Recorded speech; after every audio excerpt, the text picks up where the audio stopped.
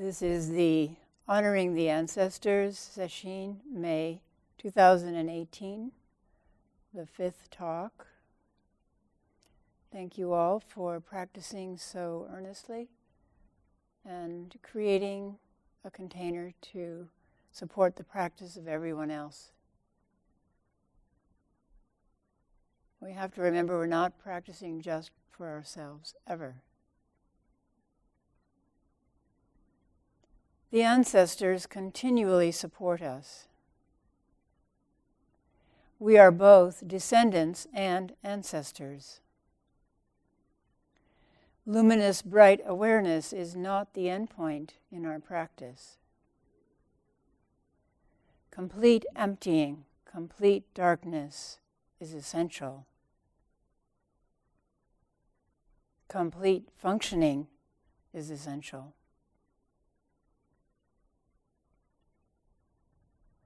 Other Zen teachers are often surprised to hear that we chant the names of the ancestors every day.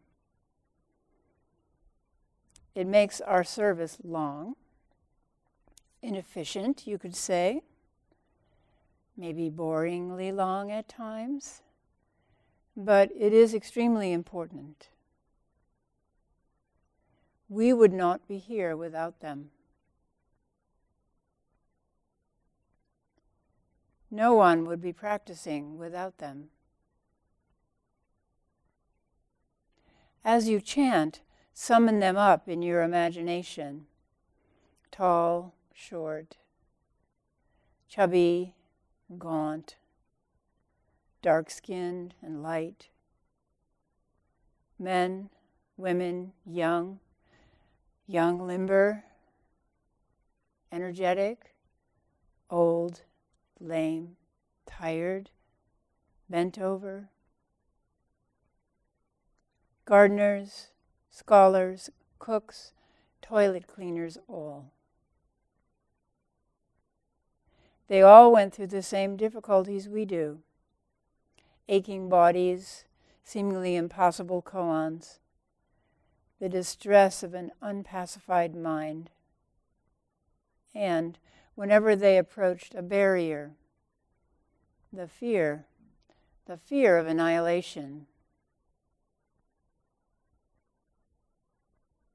They all experience coming up against a barrier, sitting with it despite their fear, and then the joy of moving through to the other side. Like our little Sangha, the ancestors are here to support us. They are all lined up, sitting behind us, lined up behind you. When we humbly call to them for help, they will respond. I'm afraid. I need help. I feel like I can't go on. I want to leave. I need help. We can lean back into them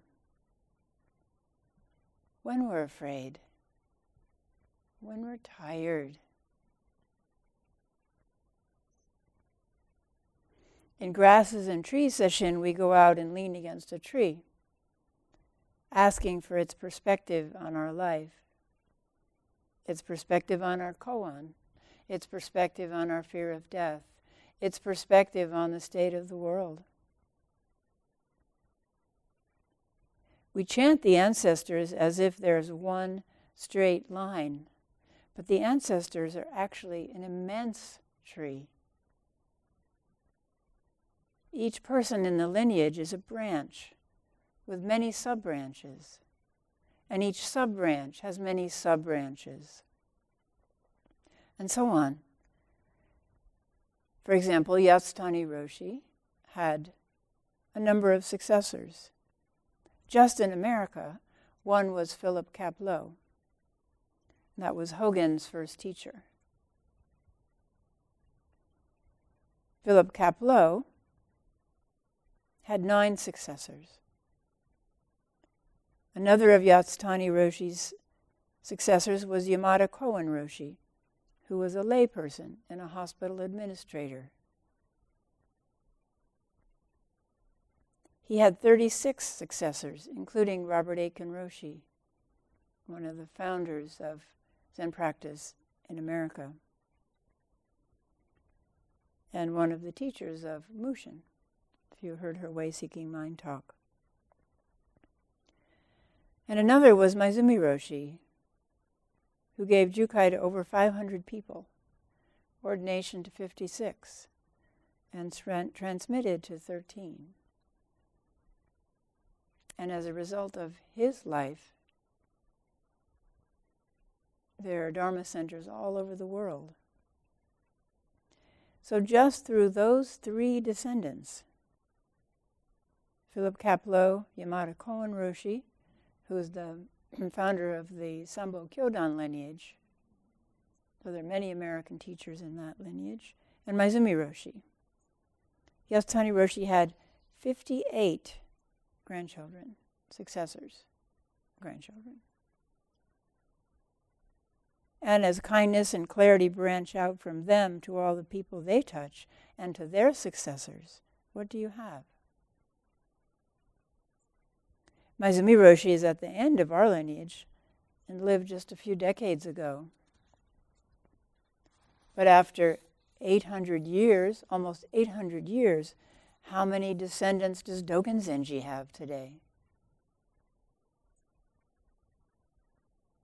The ancestors are a great sheltering tree, available to support us when we falter, and even grant us insights when we are confused. It's up to us to ask. They're ready to move forward.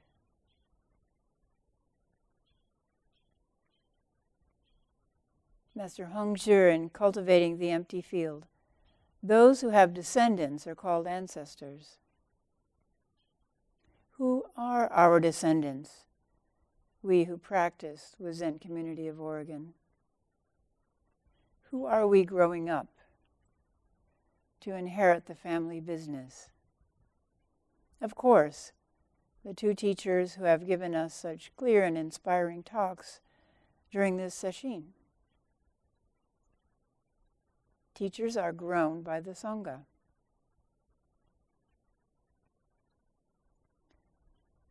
In Jewish congregations, they know they have a responsibility to create new rabbis. And so congregations support rabbinical students. Maybe they won't get that rabbinical student in their congregation, but they know that this is vitally important. We support 2 monks in Cambodia for the same reason. Who will they benefit? In a country in which almost all of the monks were killed. Monks and nuns were killed after the Vietnam War.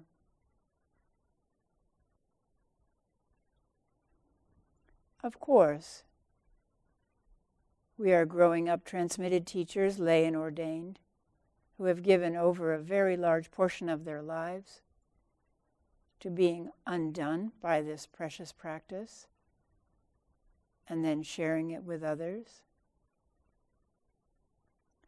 This precious practice that helps us experience our own lives as precious, that helps us experience the continuous activity and vitality of our life as continuous vitality, continuous practice, to experience it as such. It is always true, but we don't necessarily experience it. But all of you are also descendants. All of you.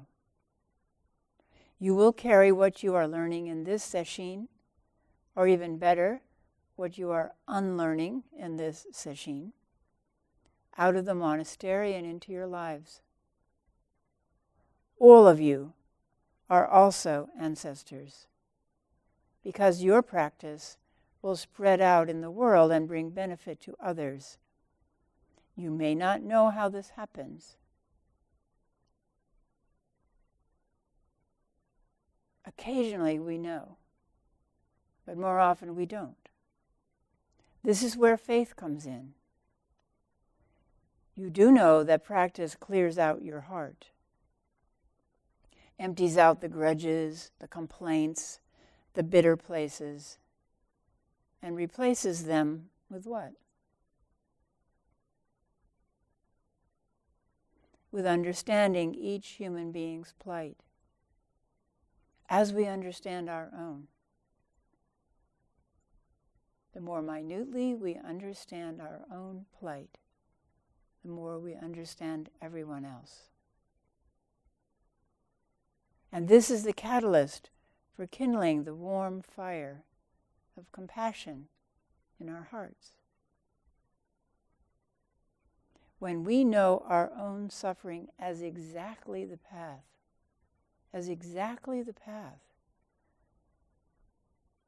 then our heart responds to the suffering of others with equanimity and with kindness.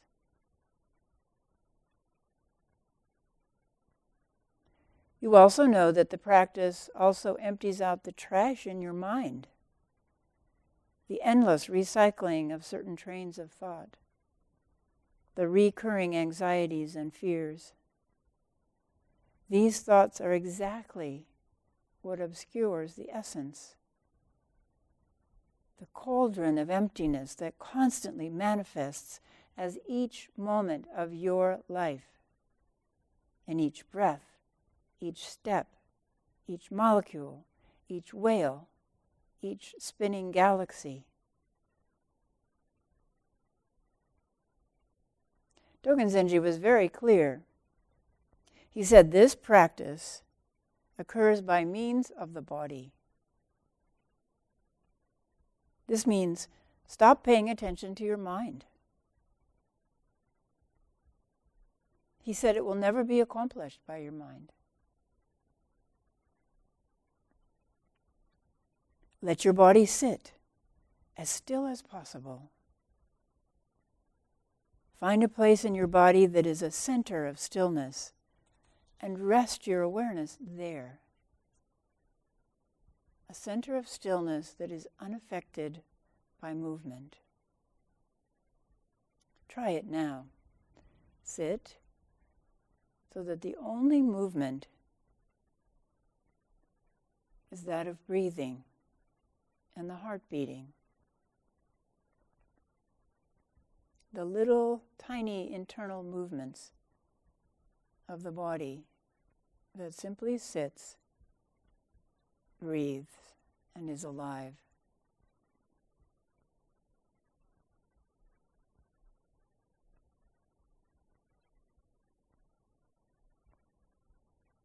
Hold your eyes and body still, except for breathing and the heart beating.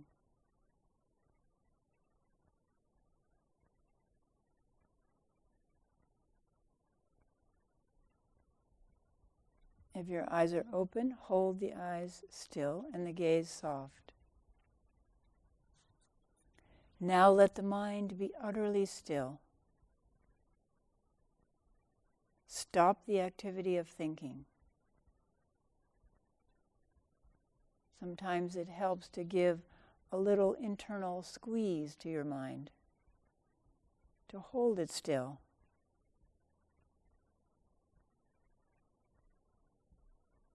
Your eyes are still, your body is still, except for breathing. Your mind is still, open, and simply aware.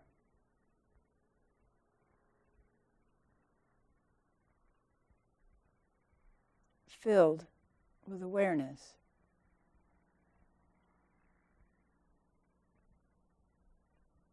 But gently hold it in stillness.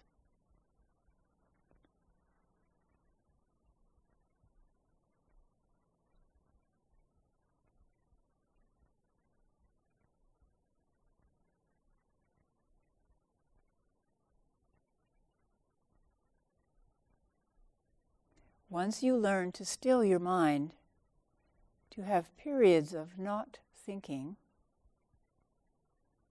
it's such a relief. And it is the doorway to access the deep river of prajna wisdom. That is what Luminous refers to, self-revealing.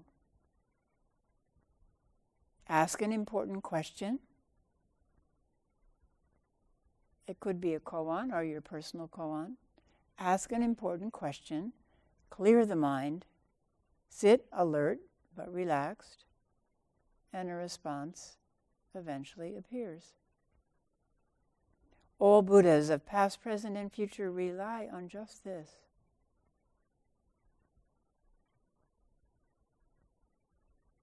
Not on their individual mind, on the great mind.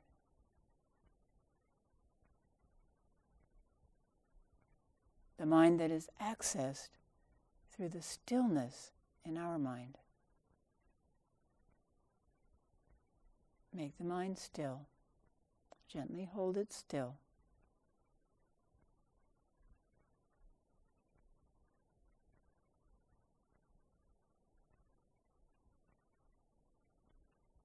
Wide open, aware, and still.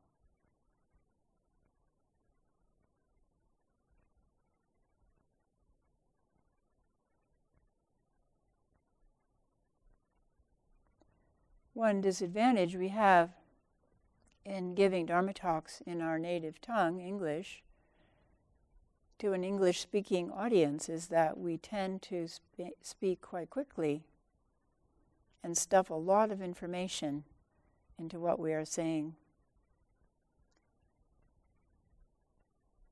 Maezumi Roshi learned English after he came to the United States. I always imagine going to a foreign country, not speaking the language, and vowing to plant the Dharma seeds so deeply that they would not die out, that they would flourish. Seems completely crazy. But he went to night school and learned English, and actually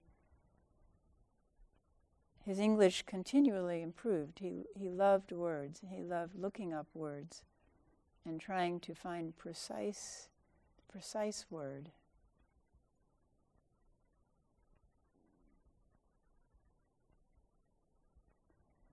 But he spoke very slowly in his Dharma talks, very deliberately, and he left gaps.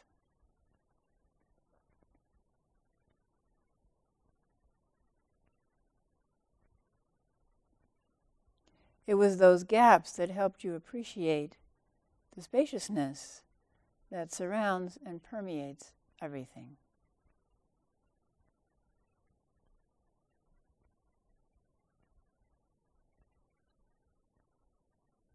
For example, he said,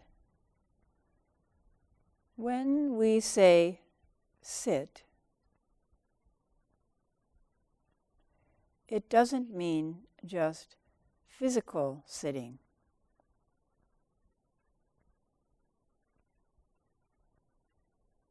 Make both your body and your mind really sit.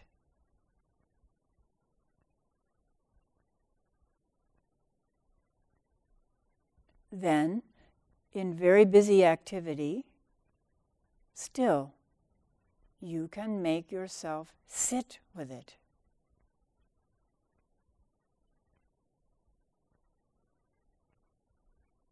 Being so, you forget yourself.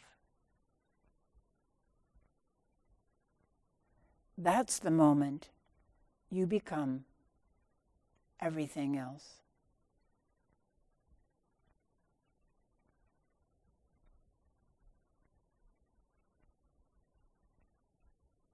It seems simple, but there's a lot here. Maezumi Roshi says, when we say sit, first we have to learn to sit with the body, upright but relaxed. Scan at the start of sitting for extra holding and soften. Also, we have to sit with all the sensations that naturally arise in a body and not react to them. An itch, let it itch. Watch how long it takes to change and disappear. Discomfort, sit with it. If you have a body, it will have areas of what we call discomfort or more intense sensation. So right now, if I check, I have area of strong sensation, which I could call discomfort, in the lower back, stronger on the right, in the neck, in the shoulders, stronger on the left,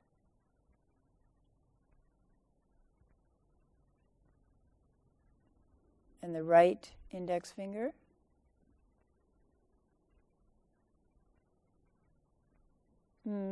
some discomfort in the belly because lunch is being digested and absorbed.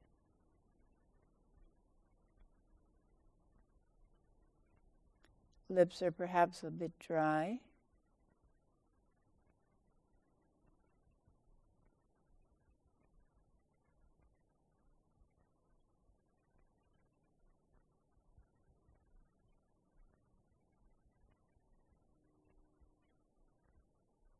But when I look again, they've changed.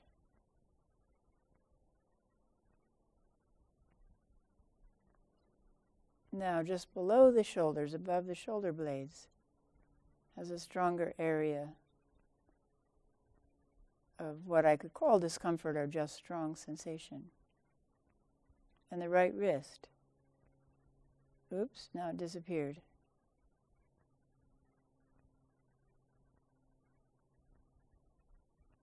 If I have discomfort or areas of stronger sensation in my body, does that mean that something's wrong? No. It means I have a body. If you keep paying attention to discomfort and keep moving away from it, you will never know the blessing of stillness. If you keep paying attention to your mental, emotional discomfort, you will never know the blessing of internal silence.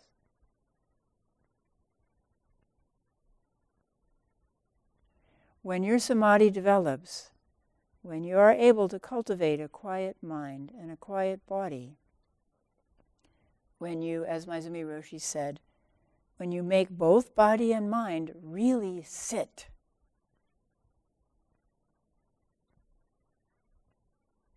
then you forget yourself and you open your narrow focus on this tiny transient body into spacious awareness of the infinite body.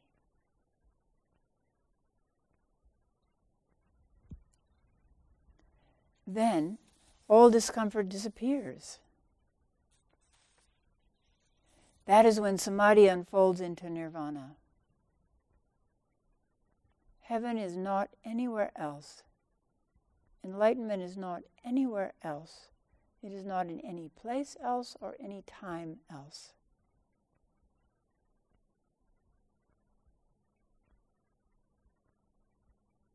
We've all had the experience of touching nirvana within samsara. Last night, there was a moment as the sun went down.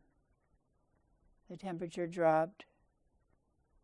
In the cool dusk, worldly sounds quieted. The birds settled in their nests. And everything was perfect.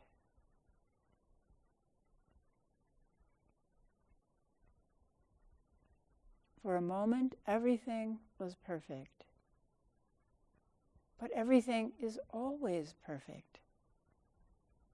These little glimpses happen when you forget yourself and become everything else. Everything is perfect, like a palace, like a jewel. And the bell rings and there's work to do. The palace has dust in the corners and a mound of dirty pans in the kitchen sink. But when we bring practice into activity, practice mind, practice awareness into activity, the water flows like a liquid jewel out of the tap. The pots gleam like silver.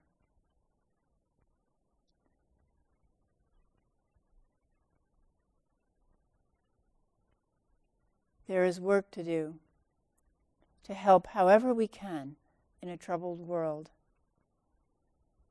Maezumi Roshi said, then, in very busy activity, still you can make yourself sit with it. Then, at the core of this busy life is this deep silence, is this deep sitting. And out of it flows our life work.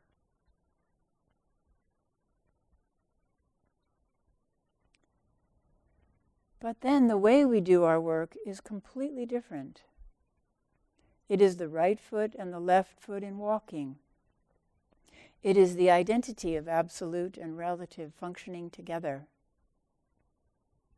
Where does that identity occur? Right here. Right here. Right here. Sometimes it helps to use the terms of our childhood religion. In Christian terms, we say transcendent and immanent.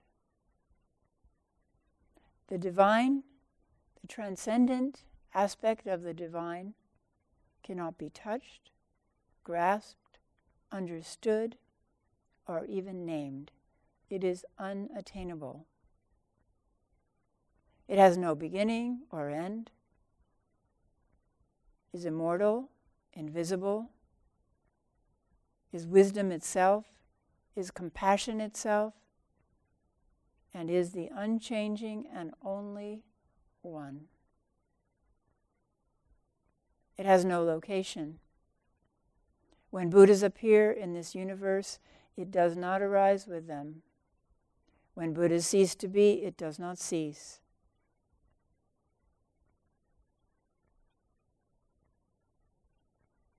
In contrast, the immanent God is obvious, so obvious, appearing everywhere, in all creations. It is all creations. It appears as constant change. It is nothing but constant change. It appears as being born and dying. It is being born and dying. Flowers, forests, grasses, leaves, round or square, all display it. You have only to look at your own hand. Please, look at your own hand. And you see God's hands. What will you do with God's hands? God has no other hand, no other hands but these hands, to do God's work, to do the work of the Buddha. What will you do with them? Now, an hour from now, tonight, tomorrow? What will you do with these Buddha God hands? We say, okay, here's what I will do. Sentient beings are numberless. I vow to free them. But I like to turn these vows around. Sentient beings are numberless. I vow to be freed by them. Sentient beings are numberless. I vow to be freed by them. Or saved. When we were studying with Maezumi Roshi, the translation was, I vow to save them. I vow to be saved by them. Everyone we encounter can teach us about our own blocks to living an enlightened life, our own desire, our own aversion, our own ignorance. Our complaining mind is a wonderful teacher. Our complaining mind points directly to our fixed beliefs. Mind says, this shouldn't be this way. But it is. Only when we fully accept it as it is does a door open to change. A door, a way that is clean. Clean of what? Clean of self-centered view, which naturally contains desire, aversion, and ignorance. For example, when we view the four directions from a boat on the ocean where no land is in sight, we see only a circle and nothing else. No other aspects are apparent. However, this ocean is neither round nor square, and its realities are infinite in variety. It is like a palace, it is like a jewel, but we only recognize and understand through practice what the penetrating power of our vision can reach. When our vision of reality is blocked by the constant movement of the body and mind, then we experience the world as a little circle. I am at the center, and the whole world revolves around me. And the world extends out as far as I can see or hear, and then maybe reach through electronic media, and that's the world, and I'm at the center.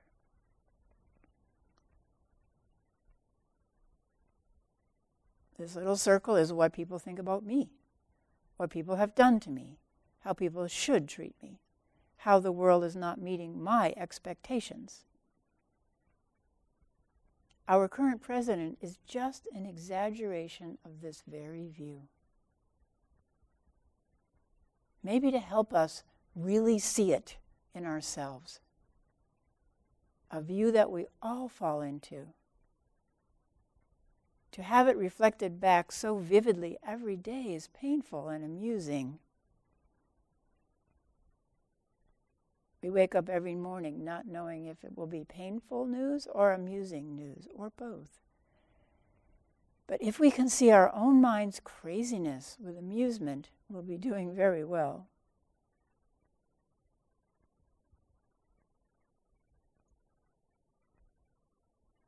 How the world is not meeting my expectations.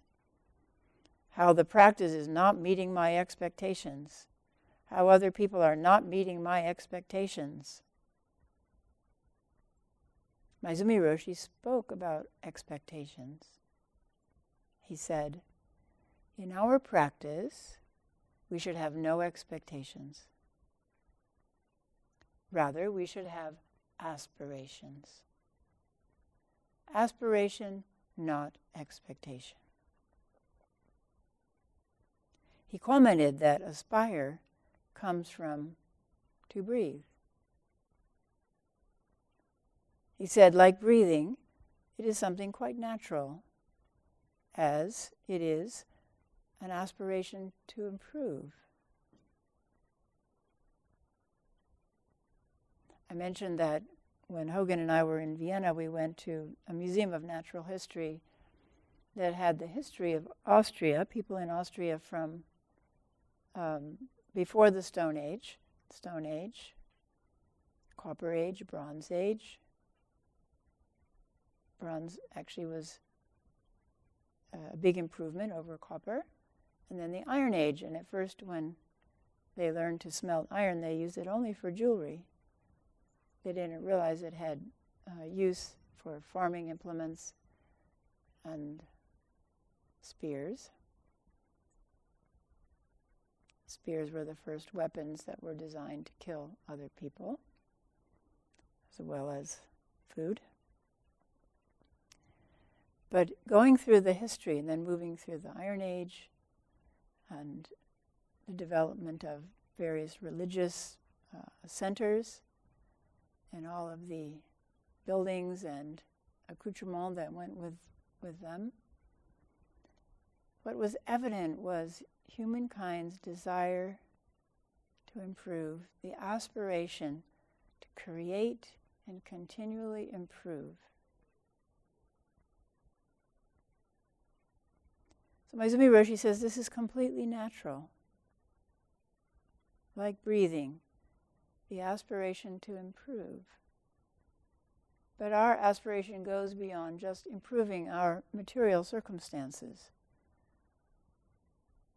It is the aspiration to awaken, which exists in everyone, but can become quite distorted. Maezumi Roshi, as Fuho said, loved Dogen Zenji. He talked constantly about Dogen Zenji's teaching of practice enlightenment. Almost one word, practice enlightenment. He said, it's already here. That's what your life is. It's very, very true. Maezumi Roshi quoted Dogen Zenji, the way is intrinsically, perfectly manifesting right here. Where? Always here. Realization, or attaining enlightenment, is nothing but to become aware of this fact. Do you see? Our life as it is. Everything is here.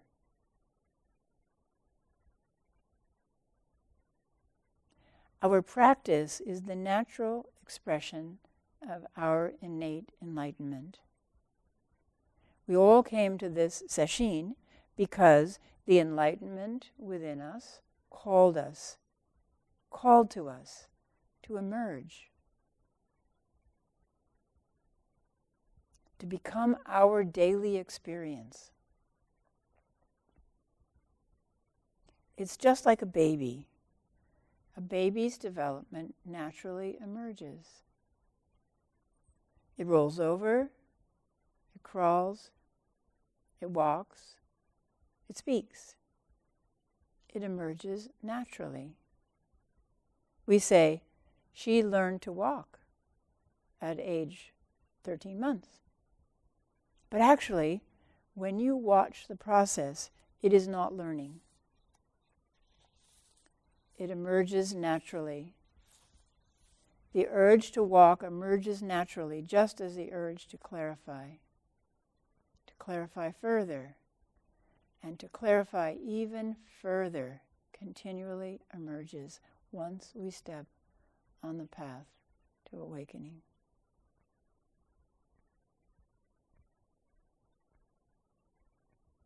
Kisei spoke of entering the deep darkness. This is a special characteristic of Zen.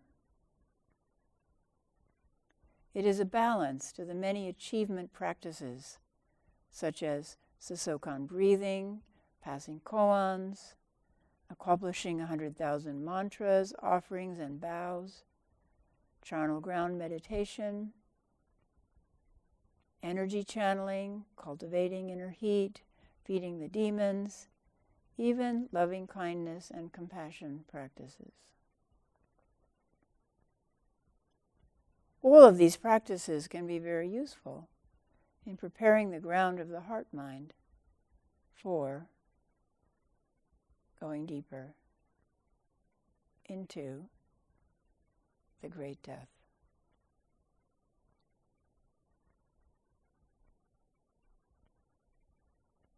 We say that emptiness is not a black void. I've said it many times myself. Emptiness is not a black void. But it is not a black void.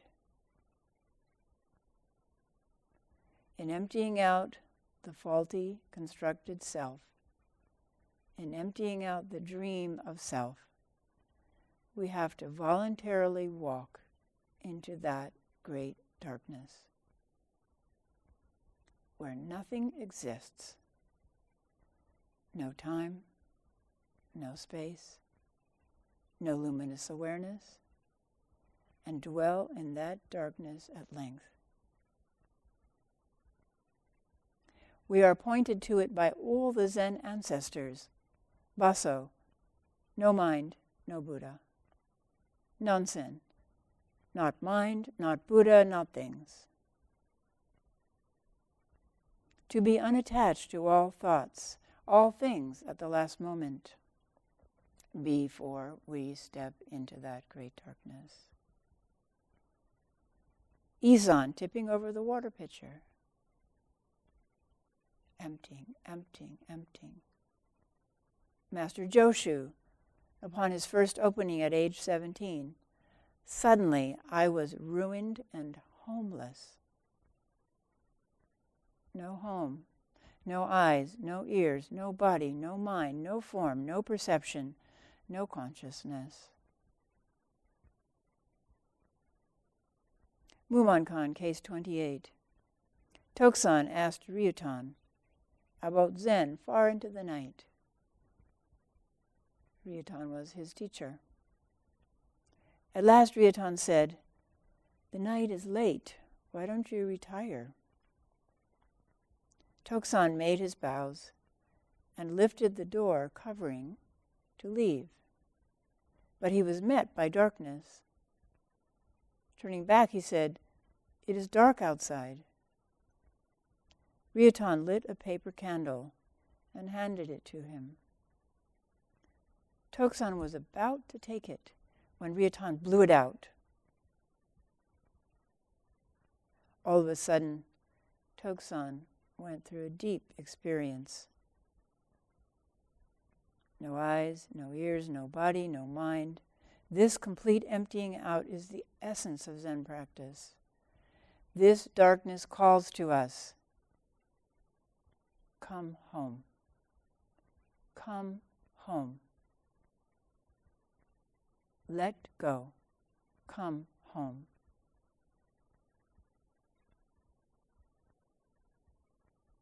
The koan that Fuho talked about, after I die, build me a seamless tomb, or in some translations, pagoda. See our pagoda out there? Each piece was fitted on. It has many pieces and many seams. What style should it be? Chukokshi, the teacher, was silent.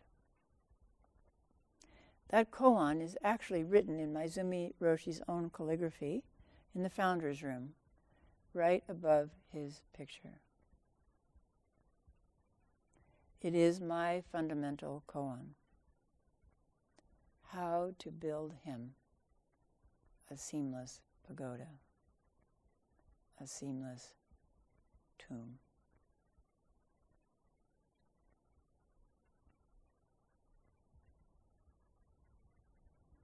As Fuho suggested, it may require entering that seamless tomb.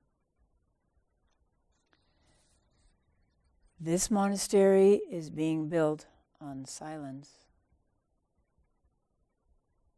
People can perceive it when they come into this hall. This monastery is being built on silence, on emptiness, and on faith. The faith that all of you exhibit coming here for Sesshin.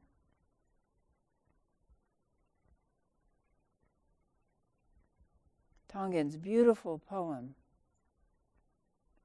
south of Cho, north of Tan, in between, gold abounds. A ferry boat under a shadowless tree. There is no Holy One in the Crystal Palace.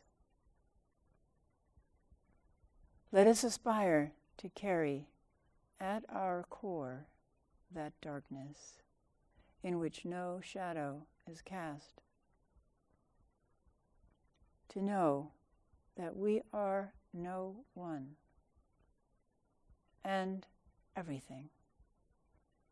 And then to carry every one in our most silent and empty ferry boat to the other side of suffering.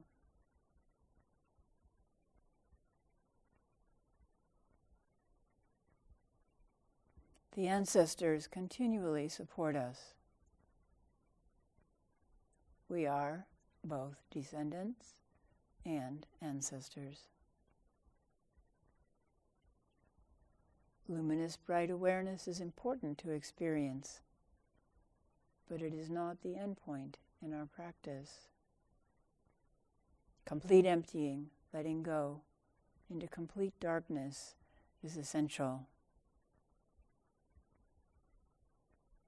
And out of that darkness comes complete, clean functioning. Please practice. Please become stillness, silence, and bright emptiness, all within a human body and mind. Let your Buddha nature emerge.